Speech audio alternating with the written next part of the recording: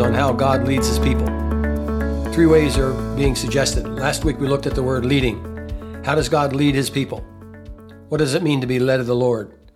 Today, the second day in our series, we're looking at the word calling. What does it mean to be called by God?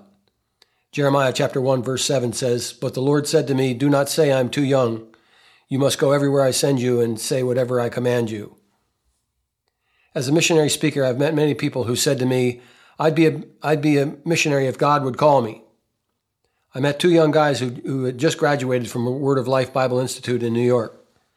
They were zealous for spiritual things. I said to them, "Have you ever considered missions?" They both responded, "We're open if God calls us. We will go." This is a great attitude, but what does it mean to be called by God into a specific ministry? I worked with a missionary who said he was called by the Lord to be a missionary when he was 12 years old at a missions conference. I know this missionary personally, and I know it was a true story. What is strange is he became a missionary dentist and served the community in West Africa for 35 years. His calling defined his life and ministry. My own calling came after I arrived in Nigeria, West Africa. One day I was minding my own business and God broke through, and I had a very strong sense that came over me. Although I had a hard time explaining it to people, what I know was that I was called to work in West Africa, which I did for my entire career. So strong was the sense of calling that I decided to stick it out no matter how rough the road got to be. I see 2 ways of looking at a clear calling from God. First, the calling comes before a person takes a step of faith, like my missionary dentist friend. The second type of calling comes after the person takes a step of faith in a particular ministry. There is an example of someone being called before they took a step of faith.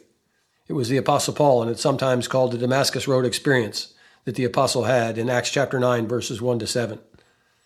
The Bible says, "Meanwhile Saul, as he neared Damascus on his journey, suddenly a light from heaven flashed around him. He fell to the ground and heard a voice say to him, 'Saul, Saul, why do you persecute me?' 'Who are you, Lord?' Saul asked. 'I am Jesus whom you persecute,' he replied. 'Now get up and go to the city, and you will be told what to do.' The men traveling with Saul stood there speechless, but they heard the sound but did not see anyone." This is an ideal calling. It comes directly from Jesus and it's crystal clear. Paul was told to go to Damascus and wait there for instructions. But with a clear calling comes sacrifice. God gives a person a clear calling because he knows that the person is being called will face much opposition. To me, the clearer the call, the greater the testing. This is why people need to fall back on a clear calling from God. In Bible school, when a zealous fellow student said to me, quote, "I want to be just like the Apostle Paul," unquote, I asked him, "You mean where he was beaten and shipwrecked and stoned and left for the dead?" "No, not that part," was the response. With clear calling comes tribulation. That's why God gives some people a clear calling. There are many examples of God breaking through to people with his will for them. For example, Ananias got a clear verbal calling from the Lord in Acts chapter 9, verse 10. Acts chapter 9:10 says, "In Damascus there was a disciple named Ananias. The Lord called him in a vision. 'Ananias.' 'Yes, Lord,' I answered." The Holy Spirit is involved when there is a clear calling from God. In Acts chapter 13, verse 2, it says, "While they were worshiping the Lord and fasting, the Holy Spirit said, 'Set apart for me Barnabas and Saul for the work to which I have called them.'" Note how Paul's calling related to preaching the gospel.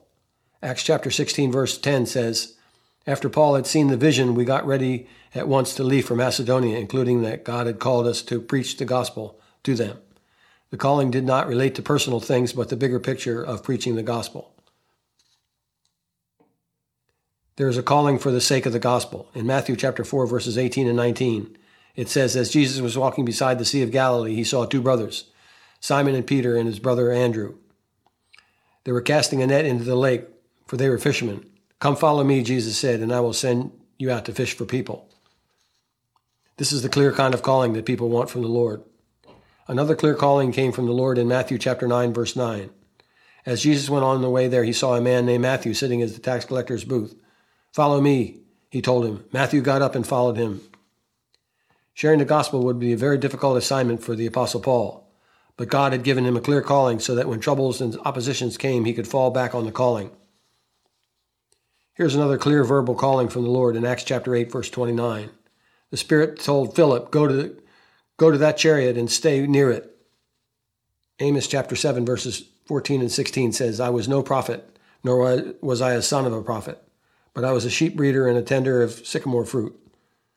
Then the Lord took me as I followed the flock, and the Lord said to me, go prophesy to my people.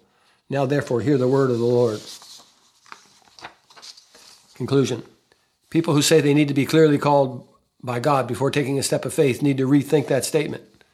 It would be nice to clearly hear from God what he wants us to do, but the clearer the calling, the greater the opposition the person will be faced of the person that is called.